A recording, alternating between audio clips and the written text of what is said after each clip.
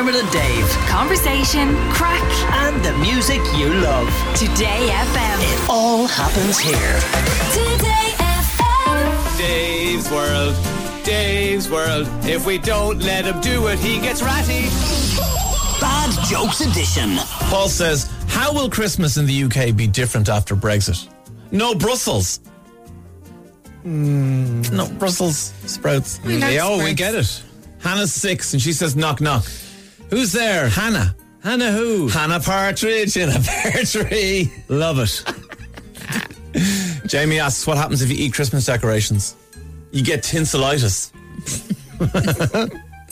Marie, you like this one. Pearl says, what does the Queen call her Christmas broadcast? What? The One Show.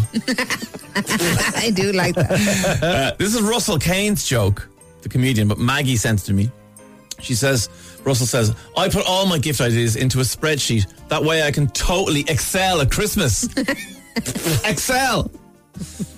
Pro Sports says, bought a really nice belt for €100, but it doesn't fit me. Huge waist. It's gone puntastic. Yeah, I know. I hate those ones. Stephen says, I got knocked off my bike by the council salting lorry. You fucking maniac, I shouted through gritted teeth.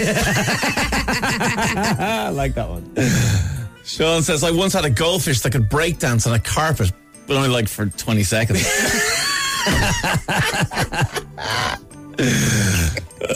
Murph Slayer says, Professor X says, what's your superpower? Me, hindsight. Professor X says, that doesn't help us. Me, oh yeah, well I can see that now.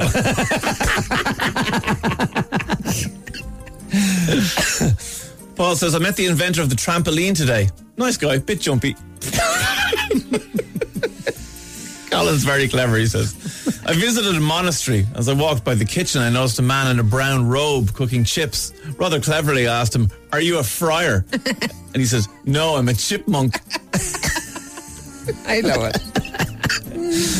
Richie says, what do you call a man who can chop down trees in his sleep? A slumberjack. Slumberjack. Oh, yeah. Patrick says, I told my wife not to use the giant 2-foot cotton bud, but sure, it was in one ear and out the other. Julie says, I've got a carrot up my nose, a cucumber in my left ear, and a banana under my armpit. My doctor says I'm not eating properly. Finny wants to know, how much does it cost to buy a large singing group? A choir? Okay, fine. How much does it cost to acquire a large singing group? Tanya says, just dropped my phone in the mayonnaise. Bloody hell, man. No. Yes. No. Not having Bloody that. hell, man. I know. Amazing.